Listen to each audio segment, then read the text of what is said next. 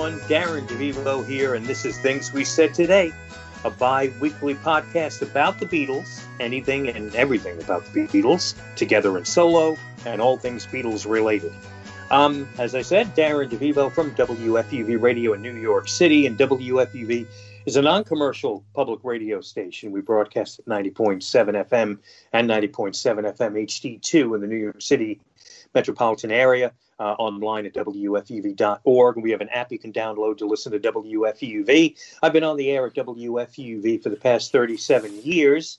And joining me here on Things We Said Today are my two good friends, my co-hosts, two more Beatle experts, Ken Michaels, who is a longtime broadcaster who has dedicated virtually his entire 40-year career, which includes time at SiriusXM, hosting Beatles-oriented programs. And in fact, it's been 39 of those years, almost the entire time he's been broadcasting.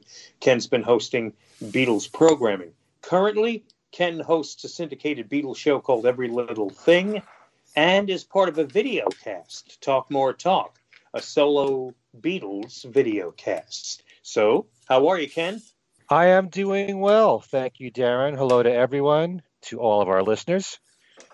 And also joining us is the other co-host of Things We Said Today, Alan Kozinn, the acclaimed writer, journalist, and music critic who spent nearly 40 years at the New York Times, where he was a classical music critic and manned the Beatles desk. Through the decades, Alan has contributed to countless publications, and these days can be seen in the Wall Street Journal and the New York Times and many others. Alan has written numerous books, including The Beatles, From the Cavern to the Rooftop, and Got That Something, How the Beatles, I Want to Hold Your Hand Changed Everything, plus numerous books covering various topics in the classical music genre. How are you, Alan? I'm good, Darren, and hello, everyone, and how are you doing? That's you, Darren. Not bad, and hopefully everyone, thank you, I'm doing all right. I think when we last spoke, I expected to be without a gallbladder for the next show, I believe. And guess what? I still have it because, damn it, I'm not giving it up. There you go. But they're going to take it from me eventually. So more on that on a future show. And Ken has been pushing to actually record Things We Said Today in the operating room while they're sucking it out of me. So that doesn't sound right. But anyway, so we'd have the most listeners for that. We'd have the most views on YouTube. Yeah. We could even make it a video cast like Talk More Talk is. So, I think but so. In any event, enough about my gallbladder. Let's talk about the Beatles, Ken. Got some news? I got plenty of news. A lot has happened. About the Beatles, though. About them individually and collectively. All right. First of all, Ringo gave a recent video update in which he shared good news and bad news. The good news is that he plans to have another EP out this year in October.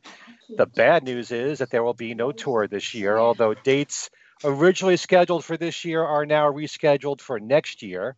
If you go to Ringo's website, ringostar.com, you will find the dates for his tour next year, which starts May 31st and ends June 26th so far.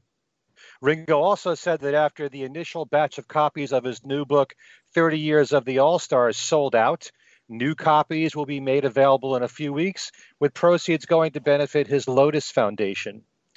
And Ringo's new EP, Zoom In, was released last March 19th with 5 new songs from Ringo. And we'll be talking about that in detail in just a few moments from now. I'll be reviewing Ringo's new EP. If you need to hear it, all the songs are on YouTube. Zoom In was also released in a limited edition red vinyl. And on Ringo's YouTube page, you can find a 12-minute video on the making of Zoom In, which combines interviews from when he was on Stephen Colbert's show with one he did online with Eric Burton of the Black Pumas. Also, Modern Drummer has posted a 30-minute interview with Ringo on their YouTube page covering the new EP and what he's been doing during the pandemic, plugging the upcoming Beatles Get Back film, and more. Also, Ringo's Zoom In EP actually debuted on Billboard's album charts at number 179. As far as the forthcoming box set for the Plastic Ono Band, we hear that the release date is delayed a week. It's now coming out April the 23rd. But Lennon fans have been given a nice treat with a new video that was made for the song Look at Me. It features previously unreleased 8mm footage of the couple at their home in Weybridge between takes of two of the couple's films, film number 5, Smile, and Two Virgins, both of which were filmed by the camera operator, William Waring. It includes shots of the couple at home as well as John strumming on acoustic guitar. As we've been reporting, the new album of cover versions of songs from Paul's McCartney 3 album called 3 Imagined is coming out digitally April 16th, just around the corner, with a physical release including exclusive vinyl editions coming July 23rd. Since our last show, we've learned that there will be a limited edition pink vinyl version available in the U.S. with 2,500 copies made. There'll also be a limited edition green vinyl through Target, which costs $49. And now available on YouTube is the new mix of Find My Way from Paul with Beck. A couple of news items regarding Paul and Linda McCartney's Ram album.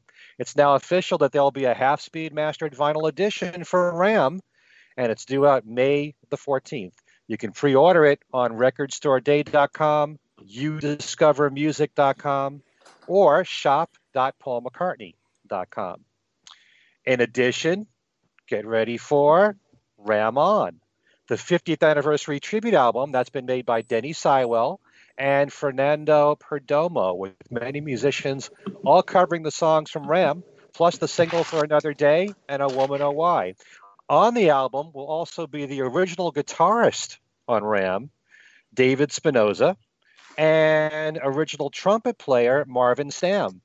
Also featured will be Will Lee, Joey Santiago of the Pixies, Davy Johnstone of Elton John's band, Eric Dover, formerly of Jellyfish, Carney Wilson, and our own personal friends, Glenn Burtnick, John Montagna, both guests on our show, Ken Sharp, and many more. This comes from Cherry Red Records.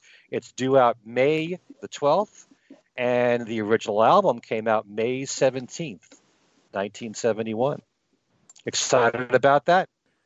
Excited would be too much, but I kind of like the idea of hearing what Denny Sywell has to say about all these tracks now, and also David Spinoza. I mean, David Spinoza was there for like 2 weeks, and then had some disagreements about scheduling, and so Hugh McCracken played most of the guitar on the album, but David Spinoza was on the first few tracks recorded and was really good. So I'd be interested to hear what he has to offer on the rest of the album tracks. Yeah, and it's a good lineup altogether. Yeah, well, it's not saying that they're on every single track. They may just be on select ones. Yeah, that's true. So yeah, we'll see. Another McCartney project coming, this one in June, is another Linda McCartney cookbook called Linda McCartney's Family Kitchen. Paul and daughters Mary and Stella have come together to celebrate Linda's animal activism and vegetarian legacy with this new release. The front cover says it includes over 90 plant-based recipes to save the planet and nourish the soul. Paul's website says it features family stories and photography alongside some of Linda's best-loved recipes reinvented for the modern plant-based cook. It is now available for pre-order on Amazon as a hardcover and on Kindle. It's due out June the 24th. And don't forget, Mary McCartney's been carrying on the family tradition with her own vegetarian cooking TV show on Discovery Plus called Mary McCartney Serves It Up. She also released a vegetarian cookbook in 2015 called At My Table, Vegetarian Feasts for Family and Friends. And that's not the only book news concerning Paul McCartney. As we hear, there'll be a follow-up to Paul McCartney's children's book, Hey Grand Dude. It's called Grand Dude's Green Submarine, which continues the adventures of Grand Dude and his grandchildren as they set off on a quest to find their music-loving grandmother, Nan Dude. It's described as an action-packed extravaganza of wild imagination and fun for the whole family. A read aloud that's perfect for sharing, destined to become a timeless classic. And this will be released by Random House on September the 2nd, and right now is available for pre-order. A few more items. Michael Jackson's daughter, Paris, was photographed for a new fashion campaign for Paul McCartney's daughter, Stella, wearing vegan mushroom leather. Stella Alan wears that, don't you, Alan? I don't think so, no. Not this year. Oh, okay. He's planning on it.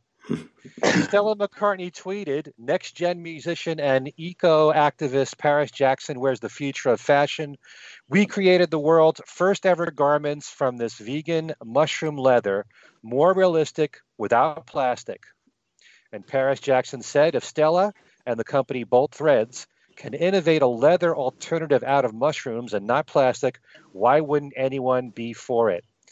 I'm overjoyed and utterly grateful to be on the right side of change and to be a part of something so much bigger than myself, saving the animals and the environment one thread at a time. That's another. You know, when it doesn't fit anymore, you could cut it up and put it on a pizza. It's multi-purpose. Yeah. Vintage mushrooms. All right, I'll stop. And finally, and I hope this does come off happening, we have a date here for a Beatles festival, the Fab Four Music Festival. This is one that Charles Rosenay has been doing every year, except last year, of course, that happens in Connecticut. It's 20 tribute bands from the New York, New England area, all performing 30-minute sets that day. There'll be both indoor and outdoor shows, and it also includes exhibits, Beatle dealers and vendors offering memorabilia, records, and souvenirs, plus food trucks, special guests, and more. It's happening July the 10th at Nolan Field, Nolan Field, in Ansonia, Connecticut. And if you need more information about this, and let's just hope that, you know, so many things that we have been wishing for quite a while will be happening as things open up. We'll see. It's fab4musicfestival.com, fab the number 4 musicfestival.com, and I will be sharing the MC duties that day with Charles. So I hope it happens, and I hope to see you there. Okay? Going to wear mushroom clothes? If it's not too hot, maybe. Okay. Because mushroom clothing breathes, you know. It does. Where is Ansonia, Connecticut? Ansonia is actually part of New Haven County. Okay. Go ahead. It's north of Derby, if people know where that is. And it actually says right here online, it's 12 miles northwest of New Haven. There you go. All right. Thank you very much, Ken. And Ken's News is brought to you by Mushroom. I'm sorry. I'll get off the mushroom clothing thing now. Hey, they could be a sponsor on this show. Be careful. They could be, but if they were going to be, they're not now. Anyway, we've got actually a bunch of things brewing in our heads for this show and future shows. We've decided for today's program that we're going to zero in on 2 new releases. The new Ringo Starr EP, Zoom In, which Ken was talking about a little while ago. And then we'll discuss the presence of George Harrison on this new collection from Bob Dylan, simply called 1970. We'll elaborate a little bit about the 1970 release and George Harrison's presence. And as we've discussed, we've got lots of John Lennon Plastic Ono Band stuff to talk about. The book, which came out last year, the box set, which is coming in a matter of weeks.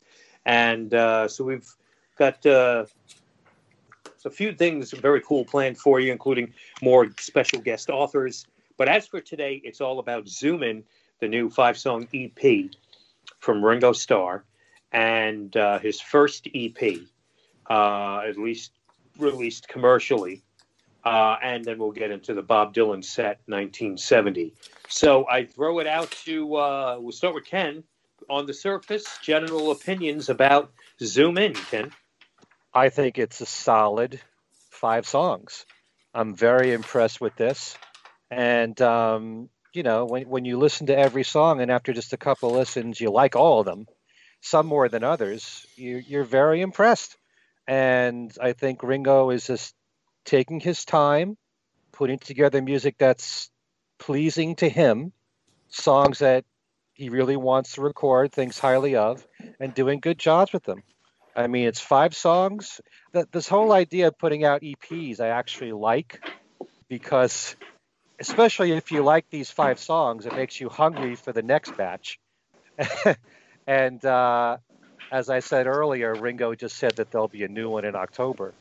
So, yeah, and I also think, apart from the fact that it's 2 releases, it also means that Ringo can also get more publicity through 2 releases. He can give interviews when the next one comes out in October. So I think it's kind of smart to do things with these songs trickling out a little bit at a time. Although in the long run, you're still getting an album's worth of material by the end of the year. So, but yeah, I'm very impressed with all 5 of these songs. And the word that comes to mind every time when I think about this is solid. Everything about it, the musicianship, the songs themselves are strong. Ringo sounds great. His vocals sound great. He's got confidence there that I think has been building over the years from, being proud of everything that he's accomplished. And I think it shows in the music. Okay. And Alan, your thoughts? Yeah, I like it too. I like as Ken said, some more than others. And in fact, Here's to the Nights and let's see, Zoom In, Zoom Out, and Not Enough Love in the World are the 3 that I think are the ones that I'll be going back to. Teach Me to Tango, It's Okay. Waiting for the Tide to Turn, it's okay too. But they didn't really strike me quite as strongly as those other 3. I mean, Waiting for the Tide to Turn has a nice sort of reggae feel, and Teach Me to Tango is okay. But the Diane Warren song, Here's to the Nights, I mean, we talked about that when it came out as a, I guess, digital single originally. It's got some nice stuff, nice Steve Lukather guitar line. It's not 10-minute solo or anything, but it's got a nice feel. Robbie Krieger is on Zoom In, Zoom Out. And he's talked about how Not Enough Love in the World was sort of a late entry for the EP. It was written pretty much after Ringo thought he was done, and I'm glad he decided to include it. It's a good track, and it's a good way to finish the thing. I have kind of mixed feelings about the whole "I'm only doing EPs now" thing, and I realize that my mixed feelings are totally beside the point because this is the way things are going now. The album is apparently dead, and I hate to see that, and I hate to say it, but people are mainly streaming things song by song rather than by the album. So I can see how Ringo might feel, what's the point of making an album? Why not just make an EP, put out 5 songs every few months? And I guess that makes sense. But I kind of lament the death of the album is really all I'm saying. And that, this being the way of the future is, it's good in a way that Ringo is sort of current enough to be onto that. But I kind of wish it was LPs, CD LPs, whatever they are. I wish they were full-length albums. Can I comment on what you just said? Sure. I agree with everything right there, but it just seems to me that since Ringo's audience is primarily an older audience, they're the types that are going to buy physical copies. Right. They're either going to buy CDs or they're going to buy vinyl. So, the good thing is that he's making this available on both CD and vinyl anyway. I certainly hope he's not thinking people are only going to stream my music, because most of the people who would think to buy Ringo stuff is going to buy the CD or the vinyl anyway. Right. I only like the concept of it coming out a little bit at a time because it leaves you wanting more. And it keeps Ringo more in the news because then he can publicize himself more with each EP. Mm-hmm. If the media doesn't sort of get tired of that every 6 months, I mean, they may feel, we just sort of checked in on Ringo 6 months ago. Why do we have to do it again? Also, I mean, economically, I mean, and since I bought the CD and the vinyl version, and neither of them, I don't think, was appreciably less expensive than a full-length album. So from an economical point of view, it's not economical at all. It's actually a more expensive way to do it from a consumer's point of view. True. But at this point, I'm just grateful that Ringo's putting out anything. Yeah. Okay. When you consider how expensive things could be if you try to collect everything that McCartney's doing, this is relatively much cheaper. Right. Right. He's putting it out in only one color. Uh-huh. So, Darren? I agree with all of your points. They're all very valid points. I, too, am adjusting to the EP.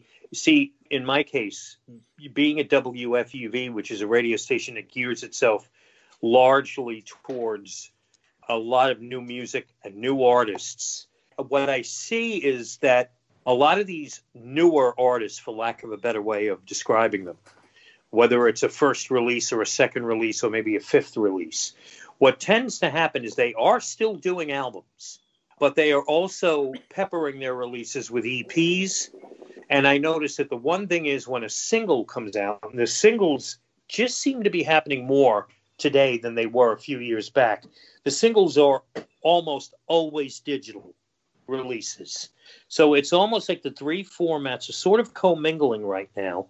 The album, I hesitate to say the album is dead yet.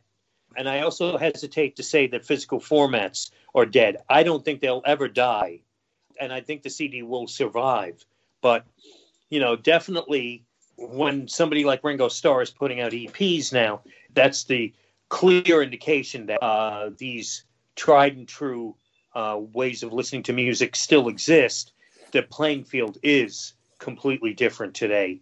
And you just got to be on your toes, when an artist that you like puts out music, because it could come at you in any direction. It could come at you as a regular, traditional full-length album, or it could come out as an EP, or it may not even come out physical. It may be digital only, but then a year later it comes out on a physical format. A lot of that's what's going on right now. So Ringo is joining, as I think you pointed out, Alan, he's up to what's going on right now and taking advantage of it. And really, it's the same thing as getting an album. You're getting it now in two parts. I also feel like, and I felt this way for a long time now, that our attention span is short. Not the three of us. I mean, just in general, I think people's attention spans are short, and sitting down today to an album is too much of a nuisance. And I think that's also one of the things that plays against the album today. We felt it when CDs came out, and artists felt that they had to make their albums now CD length, 70, 75-minute long albums, which essentially were all double albums now. That was a little too much, and it's almost like we didn't recover from that. Quick, bite-sized pieces is how we like to consume things, which has given rise to the kind of like the reemergence of the EP, if any of that made sense. But as for Zoom In, I think it's dynamite.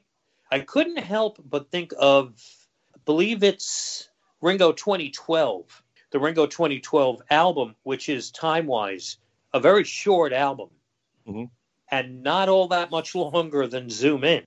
And I remember thinking a lot of people were criticizing that album at the time because there were covers. There was a re-recording of Wings. Refresh my memory. Did he re-record another older song on Ringo 2012? He recorded also? Wings, and he also recorded Step Lightly.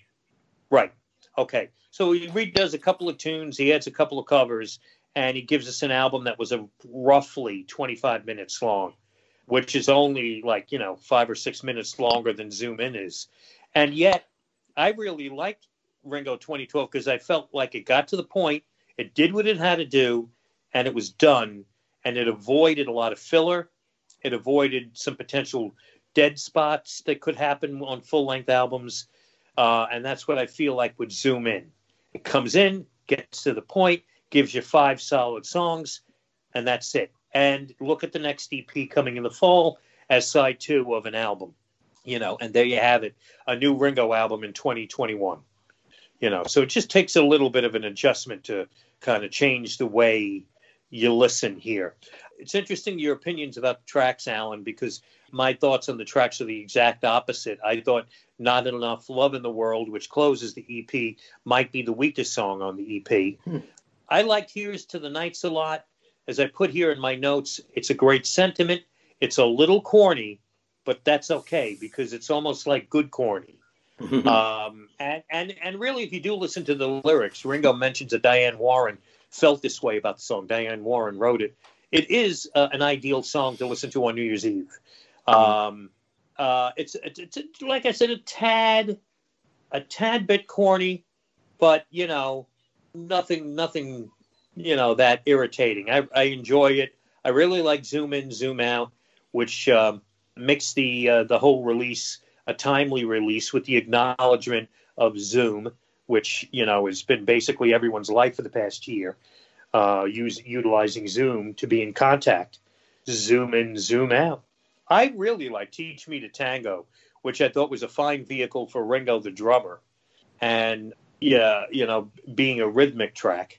And I also liked Waiting for the Time to Turn a lot, a reggae song from Ringo where he does a little name dropping, mentions the late Toots Hibbert, mentions Bob Marley, Bob Marley and the Wailers song Roots Rock Reggae, Burning Spear he mentions in the lyrics. And I think that's a nice addition to have something that's a change of pace, a reggae tune right in the middle of this thing. And then Not Enough Love in the World. Again, I put maybe the weakest track. It's possible the next time I listen to Zoom In, my opinion might change, and I suddenly hear something I didn't hear the first dozen times I listened. You know what I'm saying? All in all, he doesn't reinvent the wheel. I don't think we expect him to. He doesn't put out something that you think, holy smoke, it's Ringo 2 or Goodnight Vienna 2. You know what I mean? Those days, that's not going to happen now. All you really want from Ringo is when he puts out music that it's solid, well played, well produced, and it always is. And I think even the production, the execution of the songs is what holds up as one of the strongest things he's done in a while. The Ringo Burt Sugar production team is really starting to come together, and some of the things that might not have worked sonically on, say, Why Not? Or, I don't know. Why Not always comes to mind because I felt the production was hit and miss on Why Not. They seem to really be finding their comfort zone, working together and piecing, in this case, a lot of it done virtually, piecing these 5 songs together. And I'm glad you mentioned Robbie Krieger. I actually forgot Robbie Krieger was playing. I got to go back and listen that Robbie Krieger contributed. So big thumbs up to Zoom In. As Ken said, it was an enjoyable 5 songs, roughly 20 minutes. Looking forward to the next EP, which, like I said, will be side 2 of an album. Can I just say a few more things? Because you said so much there that I found interesting. And it's also on cassette, too. And yeah. Yes, I bought the red vinyl, black vinyl CD, and I have the cassette, which is more so for kind of novelty purposes, collecting purposes. So anyway, go ahead, Ken. So I just think that most of the music that Ringo has done post Mark Hudson is all very, similar in terms of production. It's all the stuff that he's done with Bruce Sugar. It has a very bright sound to it, a lot of punch, very crisp production. You can certainly hear the drums right up front. I love the whole mix. I wouldn't say that, his production-wise, his albums have sounded different since Mark Hudson. I think they all sound very, very similar, but it's all well done. The difference in Ringo's songs really lies in the songwriters that he's been working with, because he does a lot of different styles of music that he probably wouldn't have done with Mark Hudson. A lot of the stuff with Mark Hudson is very Beatle-y, not all of it. I mean, Free Drinks was very different. But, I think that when you listen to all the stuff post Mark Hudson, the songwriter that he's writing with may steer the song in the directions that they go in terms of the style of it. That's my own personal opinion there. But I really love, like you said, Teach Me to Tango on the new one. And that's the one song that Ringo has cited where he was asking people to submit recordings to him that he could just add to in his own studio. And there was a drummer, Blair Cinta, who did almost all the drumming on Teach Me to Tango, and all that Ringo did was one drum fill, enough so that he's brought it up in interviews. So there's a lot of great percussive stuff going on in the song, especially early on, that I love a lot on Teach Me to Tango, which is really a killer track.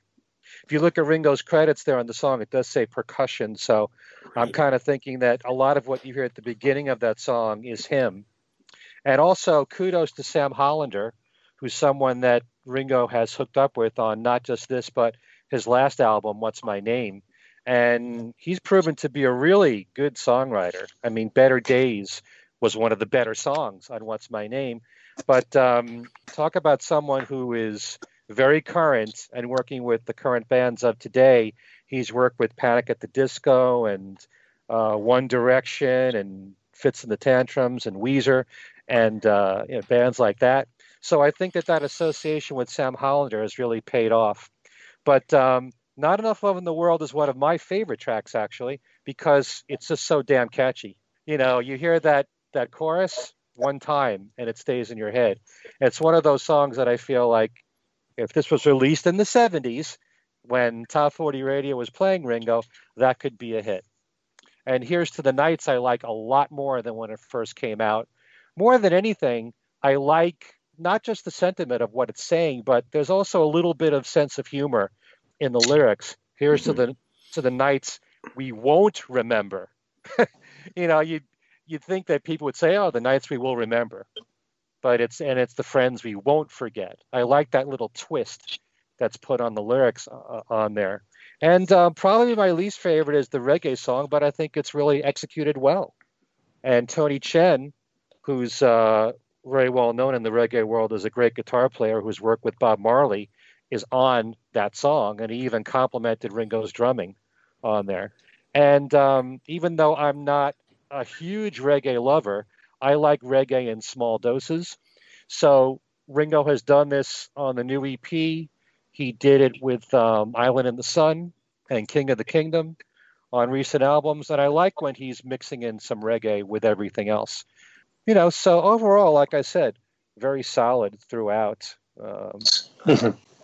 I agree with what you said about the production. And I think what I just feel like, especially with the album, Why Not? It's been a little while since I've listened to it, and I don't remember what songs bothered me a bit, but I do know that the last track on the album, Who's Your Daddy, I felt was not mixed well. And it was not one of the stronger tracks sound-wise, sonically speaking. I felt that way here and there on some other albums. Those fake-sounding horns that are actually keyboards, usually annoy me a little bit, and they would be around on some of the other albums. And I just feel less of those moments, little subtle moments that catch my ear on Zoom In.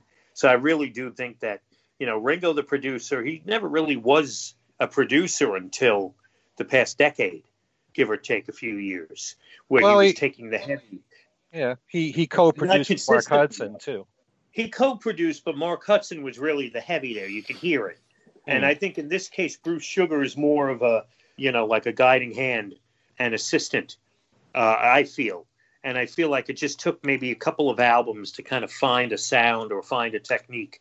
And that's, again, just an observation I've made in listening to the last couple of full-length albums and now Zoom In, that they seem to not have as many of those little moments where I thought, gee, if I was behind the board, I would have brought the vocal down a little bit, or perhaps, the keyboard sounded a little too much like, synthesized horns. Maybe I would have done this a little differently.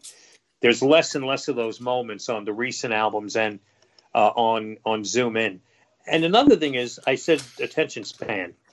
Being 5 songs, I sat down and I basically dissected it on my first couple of listens because it was only 5 songs. So, I don't know if I would have. I don't know if I would have. I don't know if the sound of the 5 tracks would have jumped out at me as much if there were 10 or 11 of them, and I wasn't listening as intently. But anyway, so.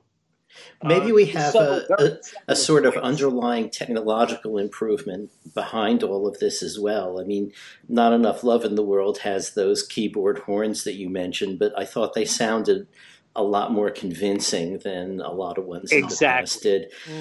And also, keeping in mind that this album and, this EP and the last few albums, I think have been recorded mostly in Ringo's home studio.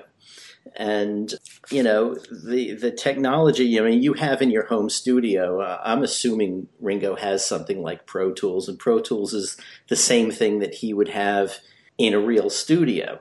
So the technology is the same, but the acoustics of the room are going to affect it. And he's obviously in better and better with each release control of what the thing is going to sound like. I mean, this sounds to me like a studio production, not like a home recording. He does have Pro Tools. Yeah. He has shown that. Yeah. Yeah, but still, I do feel a similarity between, going from Why Not to today. Mm-hmm. In terms of like the dynamic range, like I said, it's very bright, these recordings. Yeah. And it could also be that between Ringo and Bruce Sugar, how everything is mic'd in the room, it could be mic'd exactly the same way, I don't know. But I still love the production. I think it's really executed well. Mm-hmm. Going by what I've seen on Facebook, the majority of the Beatles fans, both people I know and people I don't know, the majority of them are very excited and pleased with Zoom In. So much so that I'm actually a little surprised because there's skeptics are really enjoying this release. There's less, criticism towards, these new songs as there was on maybe some of the albums like Ringo 2012. So generally speaking, I think it's safe to say a lot of the Beatle folks out there really like Zoom In. There's still 1 or 2 people that are like, but really don't like it. But I think it's, people, most Beatle people are really connecting with these 5 songs. As much as I hate to admit it, there are still some Beatle fans in the world who probably find it difficult to listen to an entire album of Ringo. So for those people, this benefits them. I love Ringo albums. I could listen to 10 songs, 15 songs from Ringo all at once. But if you're used to the Beatle format with one Ringo song on an album, a full album for some people, it may be too much. So something like this is much easier to take. Right. Yeah. We were talking at the beginning about the EP becoming more relevant today, and the album being either on life support or being dead already, however you want to look at it.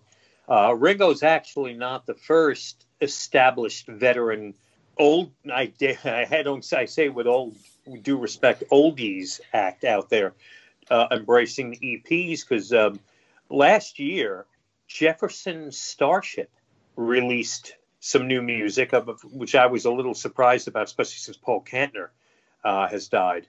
And but they released in 2020 an EP, which now I can't find the name of it. And there was another, I think Sheryl Crow is a big example, who came out and said she's not doing any more albums after her current album, Threads. It'll be singles and probably EPs for her, too. Mother of the Sun is the name of the Jefferson Starship EP from last year. So Ringo's not the only one, but he is one of the few who sees that this might work better for him to do it this way. So we adjust, and our listening habits change a little, but as Ringo's still making new music, and that ultimately is all that matters. That's it. And he seems to be getting younger, literally, as the years pass. Yeah, that is an interesting effect, isn't it? Yeah.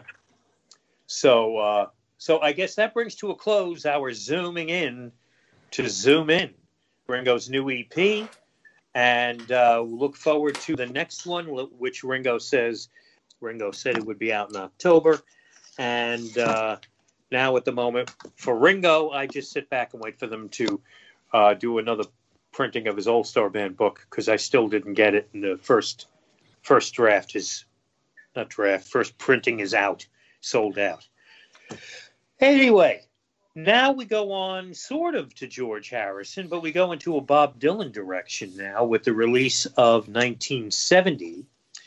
Now, correct me if I'm wrong, it was late last year, when a boatload of unreleased tracks, sessions, and whatnot from Bob Dylan were released digitally in much the same fashion some years back of the Beatles' 1963 recordings that came out digitally, which had to do with publishing, which I'm sure, Alan, you can elaborate on more.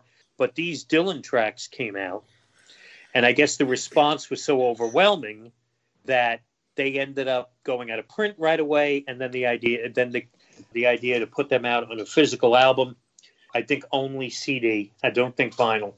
And the result is this 3 CD compilation, the umpteenth archival collection out of Bob Dylan's vaults, simply called 1970. Now, Alan, you were going to say regarding the release of these old unreleased tracks? Yeah, in December. I'm not sure that it was digital only in December, but what it was I think there were only 100 copies of whatever it was available through one store in, I believe, England. It might have been France. I'm not sure. It was available through one place, and it was a 3-disc set, if it was discs, from his 1970 sessions, basically for what became New Morning. They then pretty soon, decided to release it as a commercial release. As you say, the original one, the December release, was really just a copyright thing. And if you want me to explain again how that works, just briefly, the deal was in around 2012 or so. The European copyright laws changed, and what they provided for was that if a company did not release a recording that it made and owned within 50 years of the recording session, the rights to the recordings reverted to the artist. They did not become public domain, which is something that everybody thinks. Everyone thinks that, okay, after 50 years, if it's not released, we can now put out a gray market release. It's not really the case. The rights revert to the artist. Dylan took the view early on, starting with what became the 50th anniversary collection, 1962, that he's okay with Sony having the rights to all the unreleased stuff. And so he put out these limited edition anniversary things, which put the copyright for all of those previously unreleased tracks back into Sony's pocket, basically. And he has put out one, not every year. He did 62 through about 66 then, or 65. And then he has another bootleg series, called the Bootleg Series, where he also does big archival releases. And they're much more fancily done with, larger boxes and books and all kinds of stuff. So he basically has 2 of these series going. One is the 50th anniversary series, of which 1970 is the latest release and the first in a few years. And then there is the Bootleg Series, which is up to, I think it's now 15 or 16 volumes, each of which is a multiple disc set. And in the case of the 1966 one, if you bought the multi-volume set, it was a large set, as I recall, they also then sent you digital files for all of his live recordings from 1966 at no extra charge. And it wasn't announced in advance. When you paid for the set of CDs, you didn't realize that you were going to be getting all the concerts too. It was, I thought, quite a nice little marketing touch.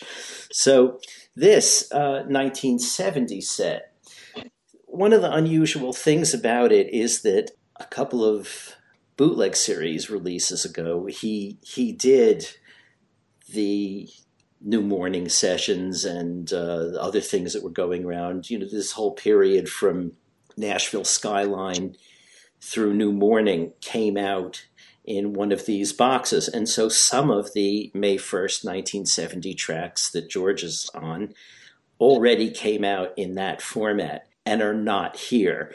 I think Ken mentioned on a previous show working on a Guru. Right. And I had thought at the time you mentioned it that was originally from an earlier visit George and Bob made to the studios. But I looked in the bootleg series set, and the date given for that was May 1st, and it's not in this track list. So if you want to completely reconstruct the May 1st session, you're going to have to go back to that other release too and get a few tracks from the May 1st sessions off of that. What we have here are 31 tracks from the May 1st, 1970 session. You'll remember in George terms that was about the time he was in New York and he turned up on the Howard Smith show and did an interview on, I think by then it was already WPLJ. It might still have been ABC-FM. So that was what George was doing in town when he did that interview. He was playing with Dylan on this one session. And it includes 31 tracks. Now, the way they've listed it in the booklet is they give, for each of the sessions, they give the personnel list. And on this one, it's just Bob Dylan, vocals, guitar, harmonica, and piano, George Harrison, guitar, vocals, Charlie Daniels on bass, and Russ Kunkel on drums. Now, on the George listing, it says guitar and vocals, and then it has parentheses, and it lists about 10 tracks. Those 10 tracks, I mean, it makes it a little hard to interpret, but because George is the only electric guitar player on this session, you hear him on a lot more than the 10 tracks in the parentheses. So I'm interpreting the parentheses to refer only to vocals. So it says guitar, comma, vocals, parentheses, and the track numbers. I think those are the tracks on which George sings background vocals with Dylan. But, he's on, If Not For You, a couple of takes of that, and you hear the sort of characteristic, do-do-do-do guitar figure that he's playing through that. Mama, You've Been On My Mind. They sing together, I think, on To Do Ron Ron and All I Have to Do Is Dream. And there are some Dylan oldies, Gates of Eden, I Threw It All Away. They're going through a lot of stuff. Some of it is new, some of it is old, some of it is oldies. There's Yesterday, for instance, which George doesn't sing on. And I don't think he does much playing on either. But, for the most part, what you're hearing is George as a session guy. And it's a little different, as I think the notes point out, from Beatles recordings where apart from what we hear in the session tapes, like on the Let It Be sessions, you hear him finding his way through these various songs. Usually on the Beatles records, we have the finished version. We've got a solo that he worked out and then played at the session. Here, he's just sort of, comping along with Dylan and Charlie Daniels and Russ Kunkel. And it's a much more laid-back style of playing than I think we're used to from George in a way. And it also, I think, puts his musicianship in a kind of perspective. He knows what the chords are. He knows what he can do, that will suit the song. And, it's just sort of interesting to hear him in a much more fly on the wall way than we're used to hearing him through finished Beatles recordings. Yeah, really good points there. It gives you another side of George Harrison. George Harrison, the sideman, and you get to hear him play and play licks and play parts that really you don't otherwise hear. It is a little misleading to package the album as Bob Dylan, and then I think it says on the cover, featuring George Harrison or something like that. George's name is prominent, and I know it's most of the second disc, not all of it, and maybe the last third or last quarter of the first disc that George plays on, but he is a sideman here, and even as a backing vocalist, it doesn't sound like George singing. If you didn't know, that George was on the session, you were just listening to these Dylan sessions, you wouldn't know that's George Harrison. No. In fact, first time I listened through those tracks, I was looking to see if there was a second backing vocalist involved, and it wasn't. It was George, and it didn't sound like him. So he very much is part of the session and not anywhere near the spotlight here. The session took place, as it says, May 1st, 1970, in New York City at Columbia Studios in B. And it actually was done at a time when Self-Portrait was pretty much finished. And this was all in the earliest days of compiling stuff for the next album, New Morning. Now, Self-Portrait, of course, was the first Dylan album to get widely criticized. And some people believe that, and maybe Dylan has alluded to the fact that New Morning was a bit of a response to the reaction that Self-Portrait received. Self-Portrait was an album where Dylan did say, I wanted to put something out there to piss people off because, he was, being viewed as a god, and he didn't agree with that view. So let me put something out here that's going to throw everybody off. And the reaction, I think, was the reaction was more negative than he thought it would be, and New Morning might have been a response to that, a solid, cohesive Dylan album that, would get good reviews. This was session with George Harrison was at the beginning of that period of beginning to think of the New Morning album, but it didn't seem to really have much of a purpose, the session. There was only a couple of tracks that they did that made it onto New Morning. Sign on the Wind, is that the name of it? Did I write this down right? Sign on the Window. Sign on the Window. Sign on the Window. I put Sign on the Wind. I lost my OW somewhere. If Not for You, Time Passes Slowly. Those, I think, were the only tracks that actually were tracks that Dylan then kept working on and recorded and put on New Morning. Everything else is them just kind of screwing around in the studio, covers, digging out old tunes, doing covers like you said, Alan, Yesterday, and Sam Cooke's Cupid, and a couple of Carl Perkins songs, including Matchbox, an old folk tune, Fishing Blues, which I was familiar with from Taj Mahal's version, which came out at maybe just before this session. I think Taj Mahal did it in 1969. And again, digging out old things like Rainy Day Women, number 12 and 35, and older Dylan tracks that's going as far back as Song to Woody from the first album. So it just seemed as though they were hanging around jamming, more so than trying to come up with a lot of substantial stuff for the next album. And it was just that one day, right, Alan? The George and Dylan, did they work any more at another time? I don't think so. I think for this group of sessions, it was just the one day. Mm-hmm. It's like if you're approaching this from the stance of a George Harrison / Beatles fan, a lot of people will probably be disappointed because, like we've said, George is basically the session player, and if you didn't know it, you wouldn't know he's playing on the sessions.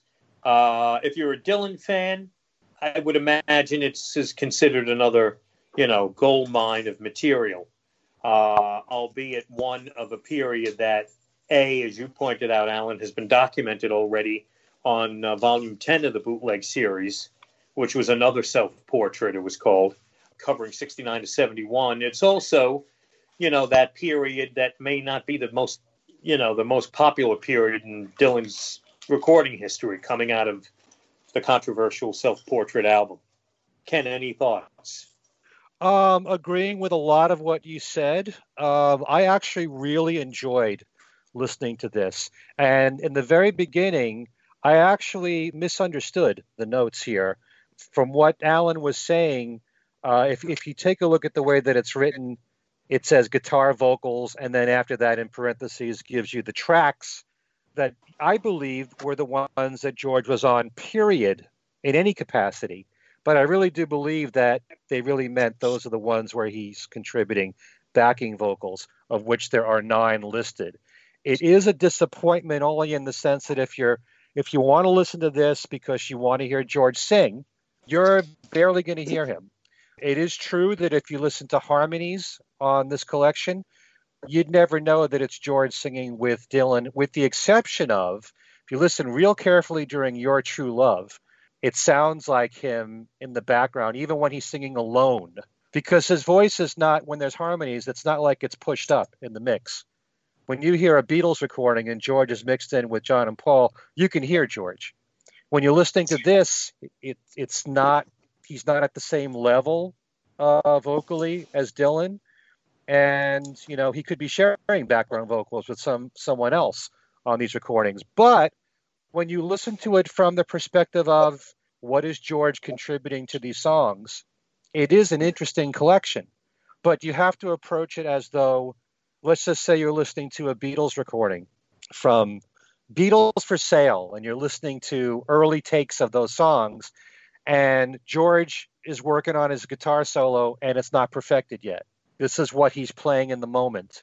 And so there's quite a number of guitar solos throughout here that are interesting, but they're just not perfect. It sounds like that kind of playing from George. On the fly, what would he come up with? This is not like it's the perfect take or close to the perfect take, but it's still very interesting to listen to. So if you're only listening and zeroing in as a Beatle fan or a Harrison fan to Harrison's guitar playing, it is interesting. It's not just the guitar solos, it's what he's playing in the background. Because there are times when I will notice, like at the end of a vocal phrase from Dylan, George will play something like a guitar riff of some kind, or a guitar fill, if you want to call it that. And it sounds like George, you know, so listening to it with that angle, going into it that way, I find it really interesting to listen to.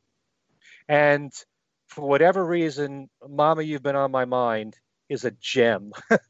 It was a fantastic recording, the version that George did on Early Takes. And George does a really nice guitar solo for that particular song.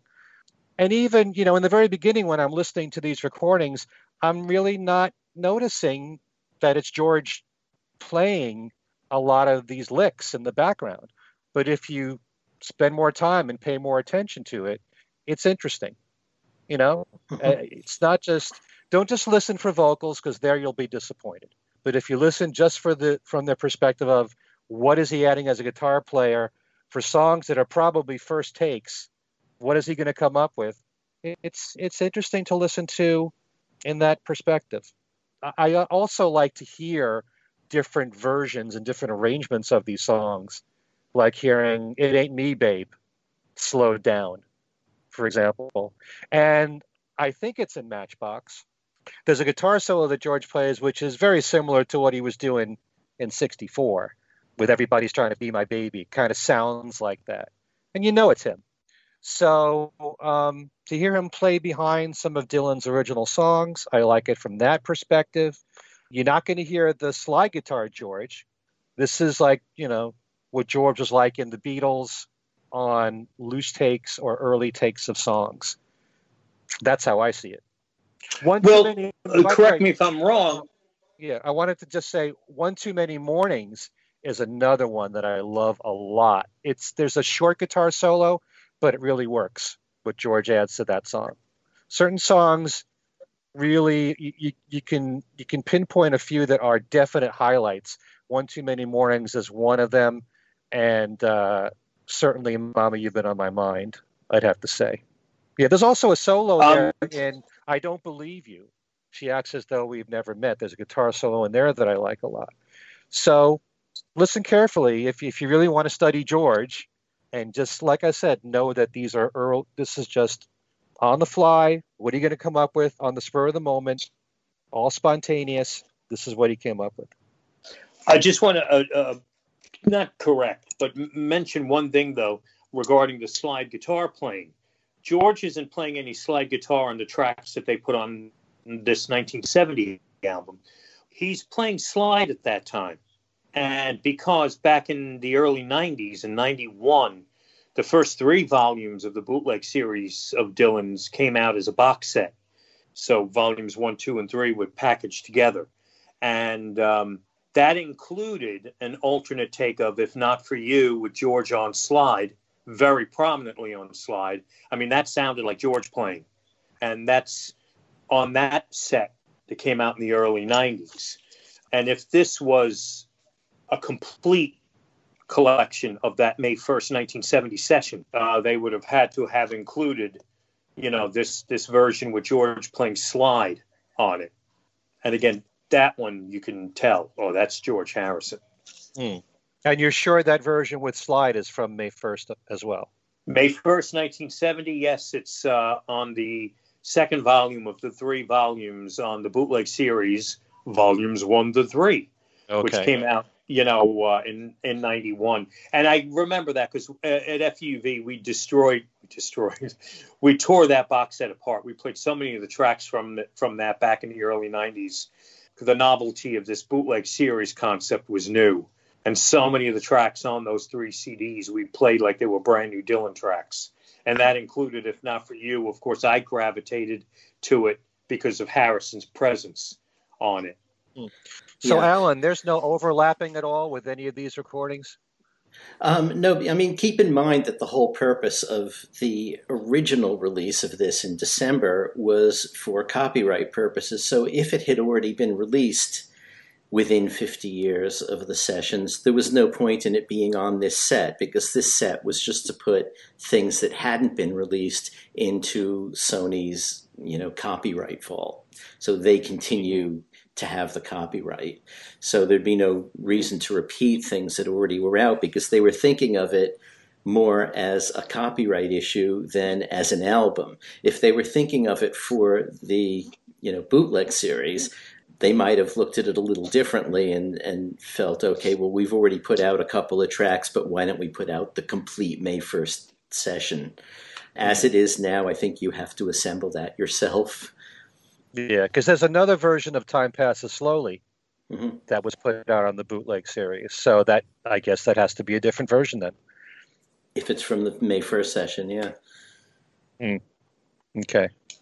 This also plays, if you're a Dylan fan, you pick it up and you listen to it from beginning to end, all 3 CDs. This plays like that Beatles 1963 release from some years back, where everything's chronological and you're going to get 1, 2, 3, 4, 5 different versions of the same song, as opposed to maybe some of the bootleg series releases from Dylan where they actually kind of massage all the material to make it more of a, what's a good way of putting it, more of an album listening experience. You know what I'm saying? You don't necessarily get every take that was recorded during that one day lined up one right after another, which is how it sounds and how it plays this 1970 album.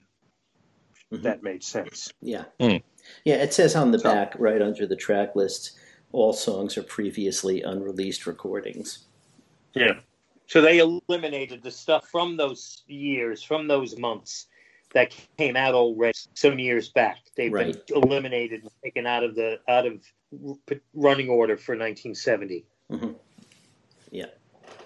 If you do want to explore, again, as Alan pointed out a little while ago, this period of Dylan, not only should you have 1970, but also the 10th volume of the bootleg series, another self-portrait, kind of gives you a little more of a complete picture of that self-portrait. Well, first Nashville Skyline self-portrait, New Morning period of Bob's, which I've always found to be very fascinating. I just find the self-portrait album very fascinating because it's just a weird album. And the album simply called Dylan, which was a Columbia Records release in '73 that was like outtakes of stuff that a lot of Dylan fans didn't really like the initial releases. So Columbia put out the Dylan album. That's part of it also. Well, that was Punishment, 73. I believe. I think that was for leaving. Yeah, he went to asylum, and so Columbia put that out. It's hard to take it as anything other than punishment, given the response that Self Portrait got. It's funny that you think of Bob Dylan, you think of Columbia Records, and it's kind of forgotten that there was 2 albums where Dylan left Columbia, went over to Asylum Records. Mm-hmm. And, I have, what are they, Planet Waves, and I think was it Before the Flood? The live album? Yep. I think those are the two. Those are the 2 that came out on Asylum, and I have Planet Waves on Asylum, and it just looks weird to be listening to a Dylan album with an Asylum label spinning on your turntable. So, anyway, that's basically does it for Bob Dylan's new 1970 album, and that brings us, I guess, to the close of yet another edition of Things We Said Today. Let's go over to Ken, get some info, get in touch with Ken, and then to Alan. Ken, first, you. If you would like to get in touch with me directly, you can reach me by email at everylittlething@att.net. Don't forget my website is kenmichaelsradio.com with Beatles trivia every single week and your chance to win 1 of 10 great prizes like the McCartney 3 CD or even Wings Over America on CD. One thing that's been developing a lot lately is my YouTube channel, which is Ken Michaels Radio. I've been posting a lot of interviews with people lately, including Billy Amendola, who is a drummer and musician. He was in a band called Mantis back in the late 70s. They got together and reunited a few years ago and made a new album. But he's also the editor-at-large at Modern Drummer magazine. And he knows so many drummers in the music industry and is friendly with Ringo, even appeared on stage with him at one of his all-star shows. And I did an interview with him. There's an interview with Dave Ghosty Wills from WFDU in New Jersey, who does a great oldie show called The Vintage Rock and Pop Shop. And we did a show just talking about Paul's Driving Rain album and why we feel it's an underrated album. And Nashville musician Dylan Seavey, who's been a guest on the Two Legs podcast, just having a very deep conversation about all things Beatles. And again, that's Ken Michaels Radio. Check it out. Subscribe to the channel. And one last thing is Talk More Talk, a solo Beatles video cast. The next broadcast of that will be next Monday, which is April the 12th. All the co-hosts, including myself, will be compiling a CD of our 15 favorite Paul McCartney songs of the millennium from 2000 through today. We're all going to pick what are our favorites. And that's going to be on our Facebook page, Talk More Talk, a solo Beatles video cast. You can watch it live as it's happening and later on our YouTube page. So if you can, subscribe to that as well. And that should cover it. All right, Alan, your turn. Okay. And 30 words or less. No one. Facebook. That's one word. Okay, yeah. You can reach me at 2 Facebook pages, either on Alan Kozin or Alan Kozin Remixed.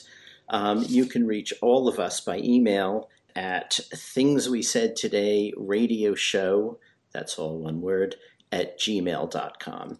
We have a Twitter account, and that is at thingswesaidfab. And we have 2 Facebook pages as a group. One is just Things We Said Today. The other is Things We Said Today Beatles Radio Fans. The shows are posted on both of those. You can also find them at Podbean, on YouTube, iTunes. Any place else, Ken? That's it.